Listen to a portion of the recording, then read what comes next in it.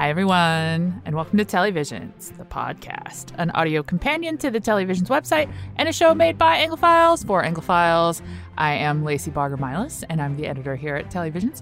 And joining me, as usual, is my co-host and associate editor, Miss Annie Bundle. Hello. Hello. How are you today? Disappointed. I'm sorry. What are you disappointed about?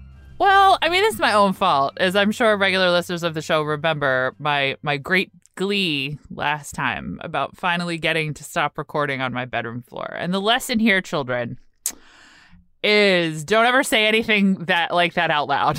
Yeah, I was going to say, don't count your offices before they hatch. Don't tempt it, because what do they say on the West Wing? Like, don't tempt the wrath of the whatever from high atop the thing. Because I am currently coming to you live from my closet floor, which is not my bedroom floor, but still a floor. So I'm not sure if it's an upgrade or what. My desk broke in the move, so I am now sans desk, and there's no furniture in my new office. So our sound editor kind of didn't want me to record in like an open room with nothing in it. So here I am in the closet. And yeah, that's the thing that's happening. I'm sorry. I know. I was ready to be a real girl with like a professional setup. But I'm like, I don't know why I packed that shirt. I don't think it fits anymore because it's literally like hanging in front of my face. But whatever. It's fine. Anyway, so what are we talking about today to make you feel better? Speaking of things that I have maybe hung on to and should have gotten rid of, let's delve back into 2012 culture with I think this was a BBC show, I believe. Yes. It has come to America on Peacock. It is based on a memoir, and it is called Everything I Know About Love. This memoir, I'd actually heard of this memoir. This is sort of when it came out, it was sort of treated as this sort of millennial like touchstone of a memoir. Kind of the way like Candace Bushnell's books were for, I think, probably our generation. I was actually thinking of Prozac Nation was the one Oh, gosh. I love that. Is truly hands down like what I'm about to disprove your point, because do you know how many times I've read that book? Like, I have so many times. Like, that book was so important to me. It is still so important to me. I just am on better SSRIs now, so I don't read it once a year the way I used to. No, that honestly, like, that's the book that it made me. That's when I heard about this book, that's what I thought of. As I was like, oh, so it's Prozac Nation for the millennial generation. I'm down with that. Okay. I didn't actually read it at the time. I didn't either, but I might now. Like, I'll just upfront be, I liked the show a lot. Like, I don't know if it's because I'm at this weird point in my life where I, too, feel weirdly nostalgic about, like, choices I made and friends that I had that I don't have anymore. But I don't know. I really liked it. I actually read it before I watched the show, and my first response was, I shouldn't have done that, because the show only covers the first half of the book. Oh. I also heard the book was quite different in the fact that some of the supporting characters in the show are more prevalent in the show than they are in the book. Like, it's very much, I guess Dolly is Maggie. In the book, Dolly is the actual writer, and she calls herself Dolly in the book. She changed her name to Maggie when she adapted this. She adapted her own work, and she did it during Lockdown 3 as sort of a nostalgia exercise, because she wasn't able to see any of her friends, which I think is actually a really amazing kind of story. But the thing about the book also is that it is very 2012. It is very white. It is very self-centered. It is very rich girl problems, in that it is like Sex and the City or Girls. And the thing that the show does is it course corrects that, because it sees its own blind spots basically now 10 years later. And so she basically went back and she fixed a lot of the things. She basically made the two other housemates a much larger characters. She actually delves into the work life and the mental spaces of her black roommate. In some ways it's a much better series than the book, because it is more self-aware, and it has the space of distance that I'm pretty sure she didn't have when she wrote it 10 years ago. It occurs to me that one of us should summarize this. Oh, yes. Okay. I have a feeling most of you probably haven't seen it yet. This show is currently streaming on NBC's Peacock, which, here's a fun fact. If you are a Comcast subscriber, you probably get Peacock for free. I do, and did not know that for the better part of a year. But that's where it lives. So basically, Dahlia Alderson's memoir is basically set in 2012, the year she turned 24. She has graduated from uni, as has her best friend, who in the TV show is called Birdie. And the two of them have moved to Camden along with two more of their friends.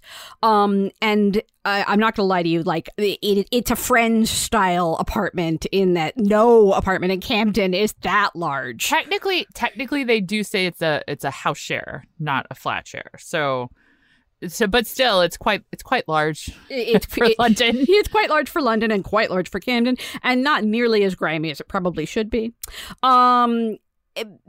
And basically, so Maggie and Birdie are basically like they're that friendship that formed at 12, where you are so codependent with each other that you kind of don't even see how like toxic your relationship has kind of become. And Maggie is kind of like this party animal girl. As Birdie says to her at one point, you actually like skinny dipping, and getting drunk and running around. Birdie is much more conservative. At one point, my favorite moment in the early going, she turns to Maggie and goes, "I wish you just put on pants." It totally killed me. I like the part where one of her housemates eventually, much later in the show, is going to have an affair with someone who's married, and Birdie's like, "Not under my roof." Right? It's really great. Yeah, Birdie is very much kind of the conservative one. She's the rock of the group. And Maggie kind of didn't realize how dependent she is on Birdie until she makes the mistakes of introducing Birdie to Nathan, thinking that Birdie will go, sleep with him one time and it'll be done. And instead, Birdie decides that she's falling in love with him. And by the end of the season, she's moved out. And moved in with Nathan. And it's about the breakup of that friendship. Even though, like, everything I know about love, Maggie runs around shagging guys left and right. She's in a terrible relationship with a complete scumbag who is that hot scumbag you slept with when you were 22. Trust me. But the everything I know about love is really about the love between Maggie and Birdie. And when they break up in the second to last episode, it is like a divorce. And I think that was one of the things that really spoke to me about the show and about the book too, that the book understands that men come and go, but best friends, that kind of best friend love between women doesn't. And I really, really liked that. I do too. I like that the title of the show sort of makes you think it's going to be just about these sort of 20-somethings in London just making bad relationship choices. Yeah, like Sex and the City. That street guy is hard no. I'm pretty sure I slept with a version of that at one point when I was 22. And it was a big mistake. Really hard no. Yeah, I mean, if a guy makes you like listen to his sad mixtapes all the time, like keep going. But I mean, it makes you think it's going to be like a dating show, but it's really a show about friendship. And I liked that it wasn't solely about Maggie and Birdie's friendship. Like, Maggie and Birdie's friendship is the central sort of wheel around which the show turns. But Amara and Nell, who are the other two girls who live in the house with him, who are their friends from university, are also... They also have their own bonds with each of them, and just sort of the relationships between and among all four of them, I think, are really interesting and good. Yeah, I really like, as I said, I really like the fact that, like, she basically made it much more of a foursome for this. I think Nell's story is very interesting. Nell is the one who goes to sleep with her boss. And that basically gets left as a sort of a cliffhanger because of the way that the show only does the first half of the book. I loved everything about the fact that this show managed to confront race in a way that felt honest. Like, without... Because there were some times where, like, there were shows that confront race and they're like, listen, we're just not even talking to you white people. We're talking... You can be over there and you can watch, but this is not for you. And then there are times when you see, like, white... where it's very much made for white people. And it almost over-explains because they really need to make sure that every single white person gets their hand held and comes along. And this kind of manages to thread that needle really well. I thought. It helps that it's also tied up in dance and that she wants to be a dancer and that there's a level where she feels like she can't because that's not respectable. And she's had, respectability politics basically sort of accidentally beaten into her. And her mother doesn't even her mother's like, no, be a dancer, be broke in your 20s, do that. But she doesn't want to disappoint a nebulous thing that she's not doing the respectable thing. And I thought so much about that was so good. I know that Maggie is like the problematic one of the show. Oh, my Lord. But I love her like so much because she's just messy in a really relatable way to me. It really helps that Emma Appleton is so likable in the role. Also, she really had me thinking about whether I should get bangs for like a long time. Like while I was watching this, because I know my mom is constantly after me to get bangs, and I know that I shouldn't. But I was like, her bangs look so good. Her bangs do look good. Do not do that. It's bad for you. Honestly, like I have to say, like Emma Appleton does a really great job. She also was in Pistol recently as Nancy of the Sid and Nancy couple, and she was absolutely magnetic in that. She's also, I don't know if you remember this, she was Renfrey in The Witcher in that first episode of The Witcher. Oh wait, the girl he like fights in the first episode? Mm-hmm, yeah. Oh my gosh, I love that for her. Yeah, so she's a really great actress and she's really compelling. And honestly, she is what makes the show work, because if Maggie were even a smidge more dislikable, the show would collapse. Oh, 100%. Because I think another thing that this show gets so right is that weird nebulous feeling that you get like when you're right out of college, like you're suddenly an adult that has to pay bills, but also now you can go drinking out every night if you want to.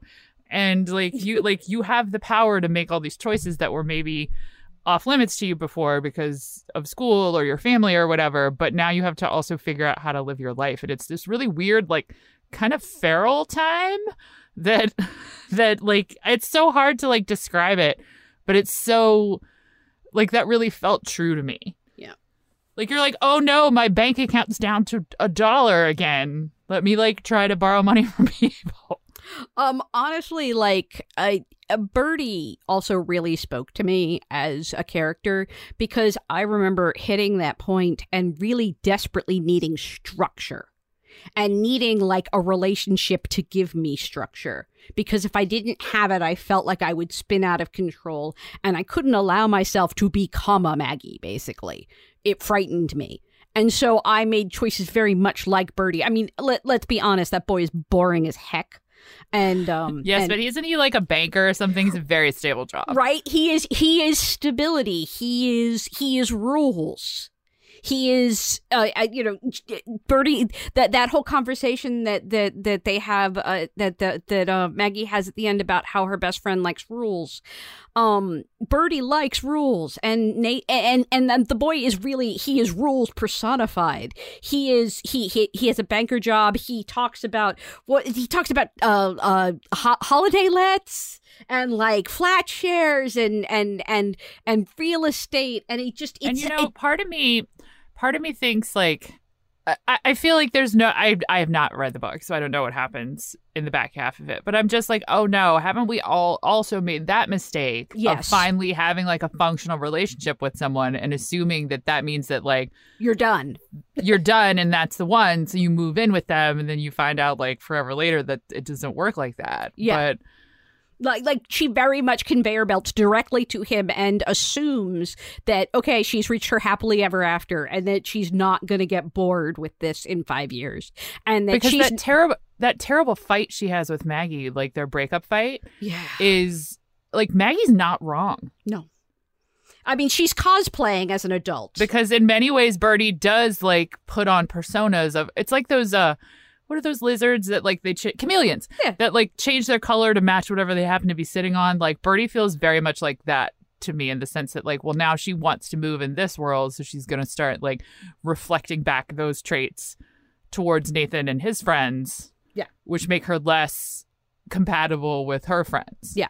Basically, as I said, she's cosplaying an adult. Before, she was cosplaying as a college student by imitating Maggie and following Maggie around. And now she's done being a college student, and following Maggie around is no longer what she wants to do with herself. And the thing is that their friendship is deeper than that and goes longer than that, and they really do know each other, but she hasn't realized that. She thinks she just needs to go and cosplay the next thing to move to the next stage of her life, and she hasn't put that together yet. I don't know if I don't think you want me to spoil what happens in the book, but basically, this is sort of the halfway moment of the book where their relationship completely implodes. I mean, I'm basically watching this assuming that they're going to work it out in the end, because that's just how I believe this story should go.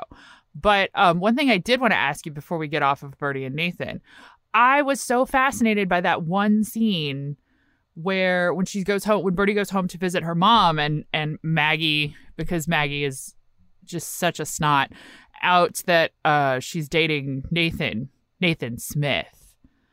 And then they have that conversation about how maybe we won't tell Grandma that you're like dating a Gentile.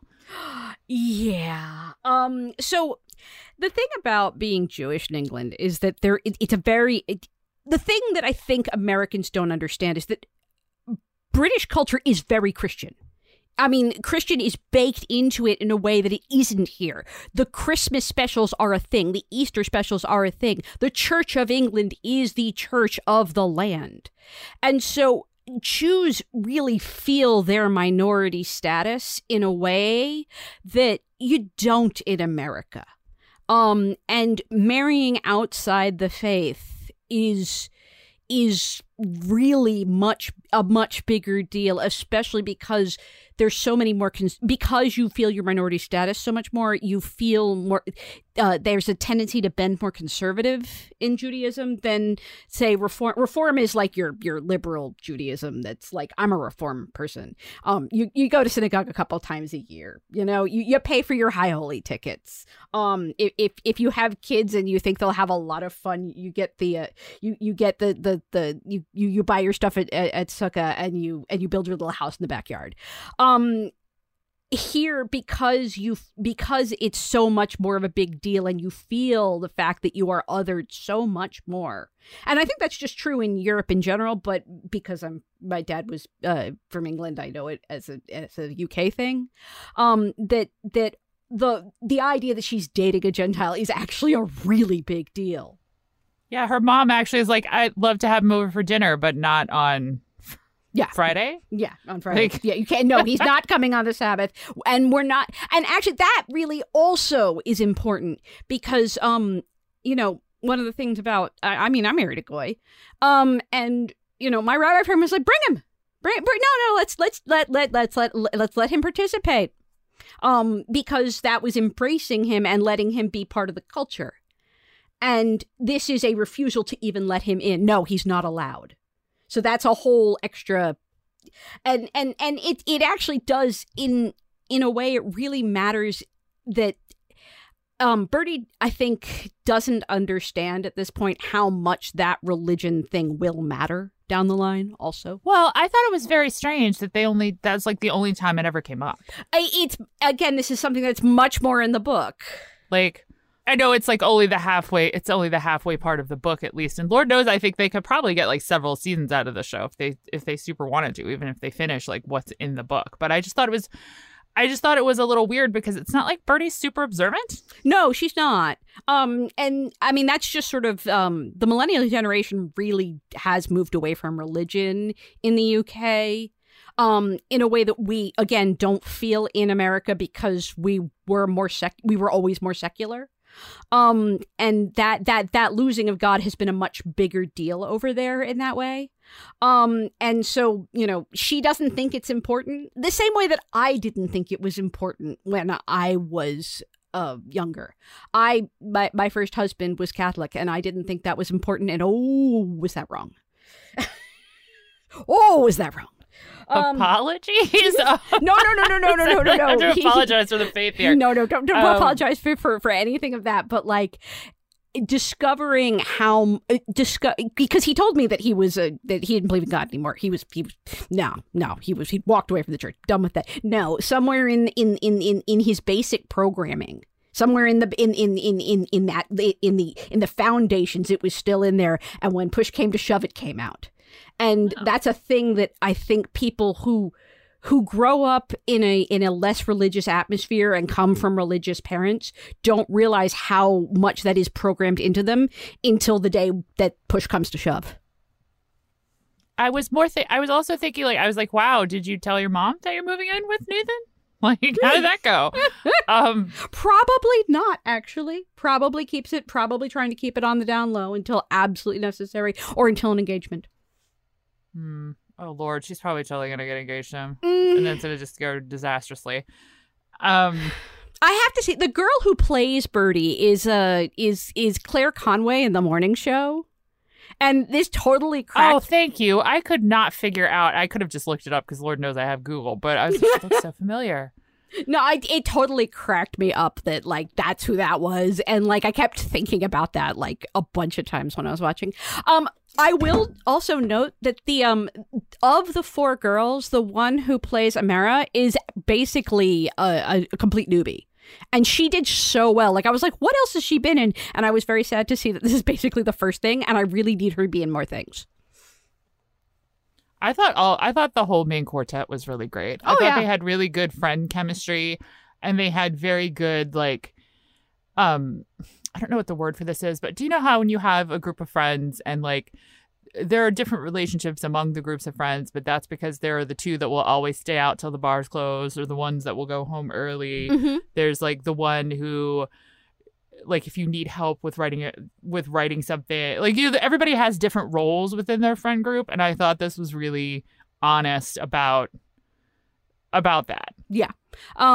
The girl who plays Nell, I don't know if she's actually been, like, in a series, but I know I've seen her, like, do guest star stuff. Like, she was in Grantchester for an episode. She was in The Irregulars for an episode. She's one of those kinds of people who's done a lot of guest spot work on PBS and Netflix shows, but this is the first time I've seen her, like, as a top cast, and I think she's great too. She was really great. I liked how weird she was. Yes. Probably of the four, she was my least favorite roommate, but I liked just how I would have loved to seen some flashbacks of these people at college, because, like, I just don't know how they must have just been assigned roommates in dorms or something, because I don't know how this group of people would have found each other otherwise. Yeah, they really, those questions are there, but again, this is partly because Dolly basically changed the two roommates in order to basically make them more diverse and have more voices in the story. And I as I said, I think that's much wiser than in the book, even if you sort of realize that these four probably weren't really friends in college. I mean, yeah, I could see them, I don't know, doing like a off-brand theater production or something together, and that's how they, like, found each other. But I will say that a lot of the reviews I saw of this were really kind of... I do realize that, like, TV critics are usually, like, Gen X or Boomer, but I didn't feel the millennialness of this as somehow othering. And maybe it's because I'm a tail end Gen Xer, mm-hmm. So, like, I'm spitting distance from being a millennial. Yeah. And maybe that's why, like, a lot, even though in 2012 I would have been well out of college, I would have been well out of grad school, but, like, it still felt familiar to the experience that I had. What I found interesting to the other reviews that I saw is how few of them were written by women. Yes. And this, to me, is a show, not to be like, this show can only be enjoyed by women, because I don't think that's true about any show, but I think there's something very specific to this kind of friendship and this kind of story and this kind of, like, I don't know. This is a story that I think will naturally speak to women a lot more than men, and in a different way than like, I think a woman will have a very different experience watching this than a man will. Men just don't have the experience of being picked up in the same way. They don't have the experience of guys dominating them in the same way. They don't have the experience of basically having their self-esteem basically squashed by society to the point that, like, when a boy rejects them, it stays with them. Like, there's this moment that Maggie comes out with at one point about how, and it's something that happened years ago, and it's still bothering her that the guy said this about her. Oh my gosh. And it just made me think of every night that sometimes I think about, like, something that happened to me in 8th grade on the bus that I still remember in, like, vivid detail. Mm-hmm. Yeah. And I don't know if men have that, but I really, that moment was so real to me. That stuff stays with you, and it's hard to get over because you are so dependent on, because your self-esteem is so fragile. And I think guys just don't have that happen to them in the same way. They're not slut-shamed in the same way. They're not. It's not a thing for them. And I feel like that this is one of those things where they would look at this and they would go, well, this is just very extra, isn't it? And it's like, no, actually, this is pretty accurate. Also, the soundtrack, my God. I know. The 2010s had some bangers, guys. Seriously. And at the Olympics, can I just bring up, like, one of the more amazing moments was for the show to me was when Amber goes home and they're watching Usain Bolt. Like, the 2012 Olympics were so optimistic.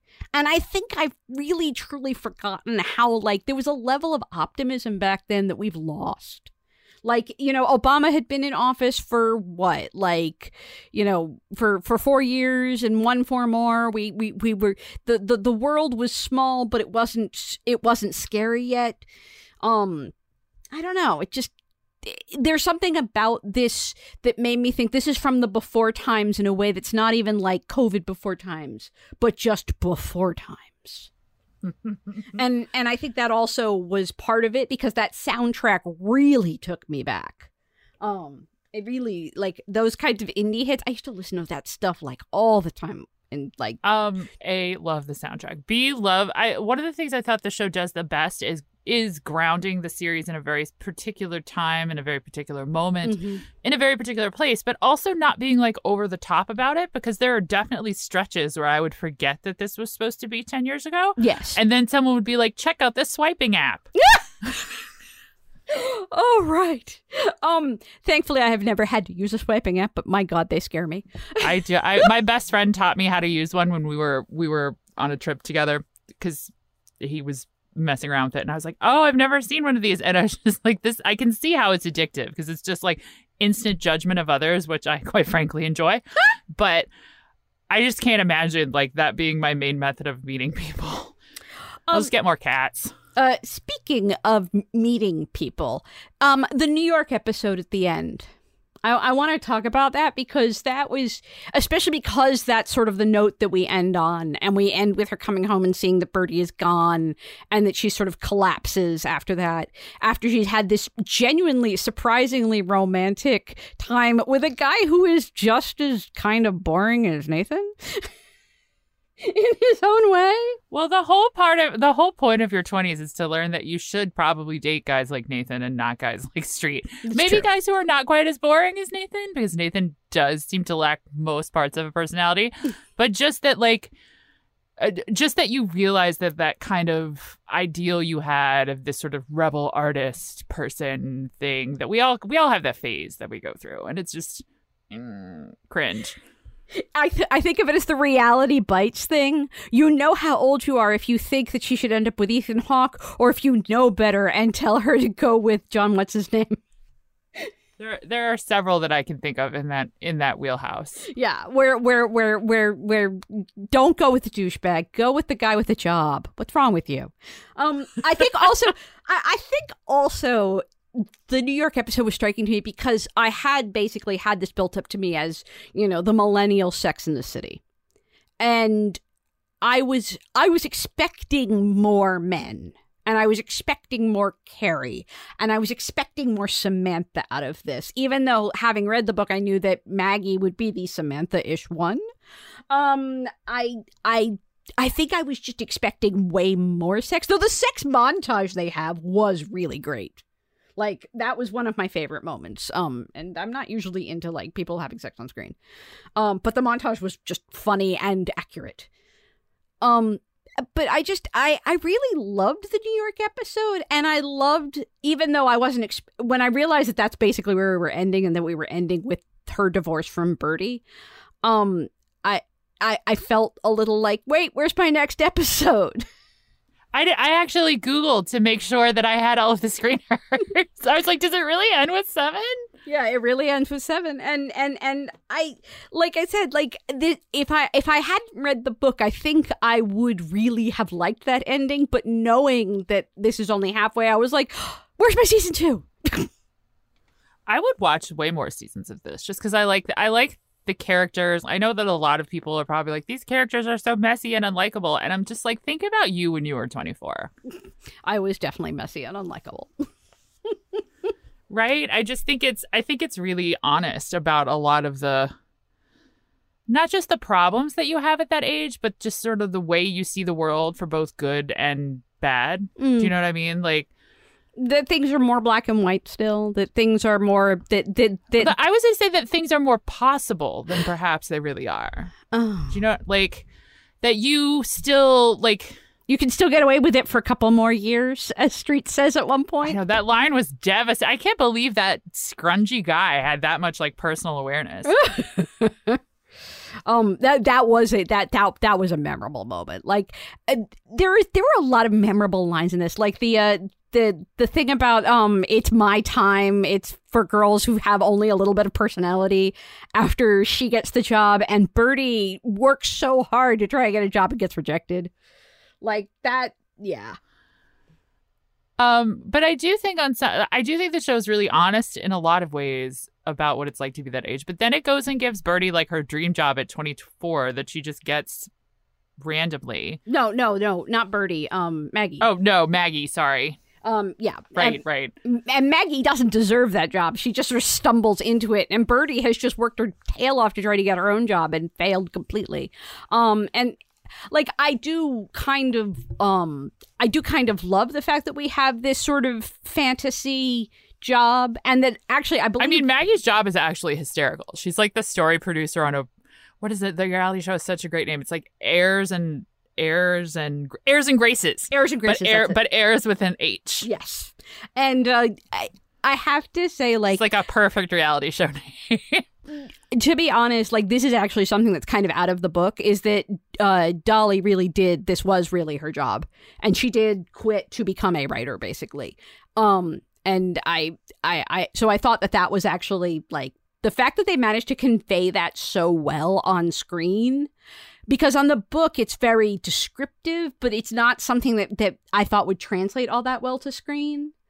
There's a lot of things that they have in the book that I was really startled how well they translated to screen, like the hen party invitation.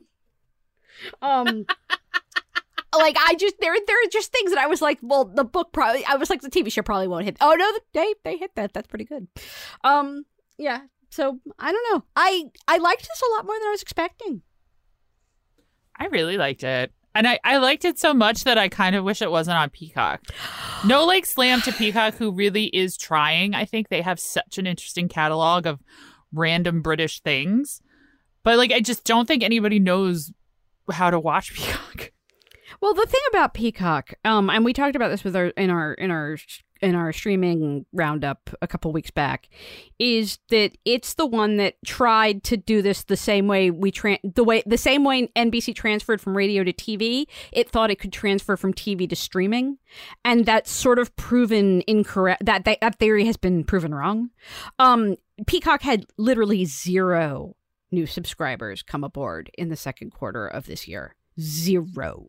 That is scary. That is unsustainable. I mean, not to be snotty about it, but this is literally my job, and I forget that Peacock exists a good 30% of the time. Probably higher. 30% is probably low. The problem with Peacock partly was timing. Like, the pandemic really did kick them badly, because they were planning to launch on the back of the Olympics Oh, the Olympics that didn't even happen. The Olympics that didn't happen. And right now, their big thing that Peacock has over everyone else is that they can stream things live. And so they've made a huge effort to bring in as much sports as possible. The thing that most of my Anglophile friends have Peacock for is for football. Because they carry they carry the Euros, they carry basically I believe both American soccer and European soccer. Like they also do carry American soccer, I'm pretty sure. Yeah, so they have a lot of, and the reason they landed Eurovision is for the same reason, because they could stream it live, which most streaming services cannot do. And it's a benefit and a bonus, but also they're not using it to corner the market because they didn't think they had to. They thought there would be room for all. In the same way that when they went from radio to TV, there was room for all to make that transition. I think they thought that they could do the same with streaming, that people would just watch streaming with ads instead of TV with ads, and it would be the same, and it's not. I don't even know that I think it's not. I think you're mostly correct, but I also think part of it is just simply a lack of awareness. If HBO can't even differentiate what HBO Max is, that was just a mess on its own. But people literally do not know that Peacock is a thing. True story. We are recording this on a weekend, and I went and got my nails done this morning. And HGTV and Food Network are the two things that my nail salon shows all the time because they are, something that is a non-controversial. That's on in every nail salon for those of you who don't go to them regularly. And there were giant animated things in the corners for House of the Dragon because Discovery has bought HBO and HBO Max, and they are desperate to make that a hit. And I was genuinely shocked at, they were a third of the screen big, over the food and over the housing stuff. And I was like, whoa.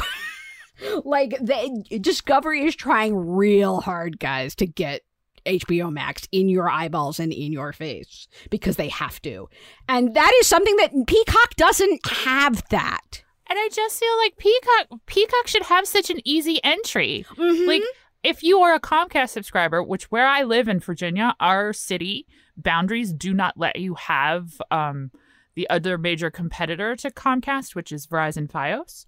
So you either get Comcast cable or you don't get cable, or you have to get like a satellite or something. Mm-hmm. Every single person in the city where I live has access to Peacock. Right. I don't know how many of them I think actually know that. Yeah.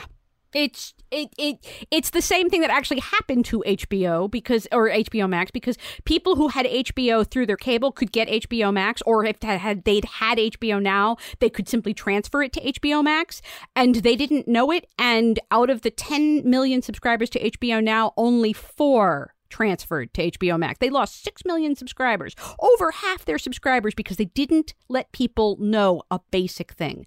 And Peacock has that same problem, that they think they can just, if we build it, they will come. And that is just not true. I mean, you've at least got to tell them it's there. Yeah. And I think, and to bring it back to the show we're talking about, I really want people to watch the show. I think it's good. I think it's probably the best thing I've seen on Peacock yet. Although, granted, there's some stuff I haven't watched on Peacock that I know I need to get to. Like, I hear Rutherford Falls is great.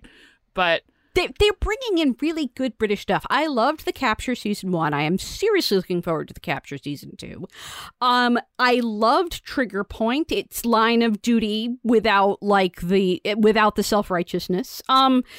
Sorry. So, line of duty self-righteousness just really does bother me a lot. And the new one, The Undeclared War, I haven't finished it, but I watched the first episode and I was like, yeah, this is totally me, and marked it to come back to when I have time. This is totally my lane. There is so much that Peacock is trying to bring over here that could make them a real player for Anglophiles. And they are really the most improved. But if you don't know they're there, you can't know that their content is there. And that's frustrating as heck. I got to give most improved to Apple. But I do think you are correct in that they do have just an interesting, eclectic bunch of stuff. And a lot of it's really, unlike a lot of places that have a lot of that have an extensive amount of British content, a lot of it is sort of archival kind of things. Not. I mean, it's like library stuff.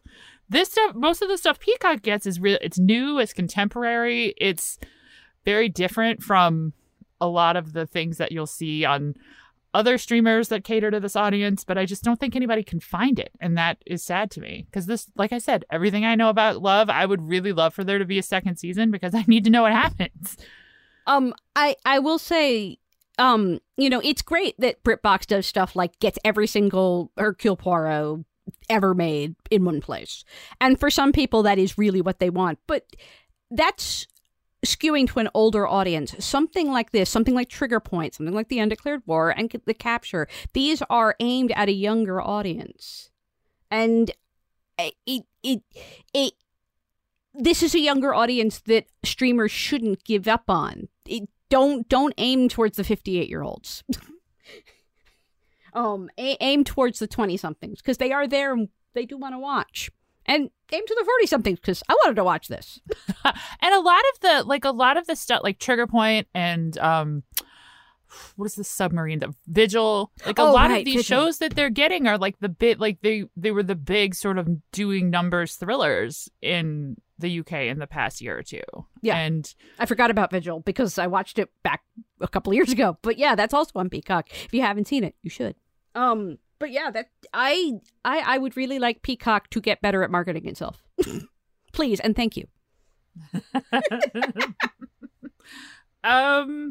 Okay, any final thoughts on the actual show we're supposed to be discussing instead of your favorite topic, the state of the streaming industry? Sorry. I really want season 2. That's what I have to say. I'm a little sad that we decided to end here, but also because their relationship, because it's really about Maggie and Birdie, the fact that we end on their divorce is probably the correct place to end, but I really want season 2. Because that was heartbreaking. Just having her just sitting there and staring at that bed stripped out was just heartbreaking. I also want season 2. Make it happen.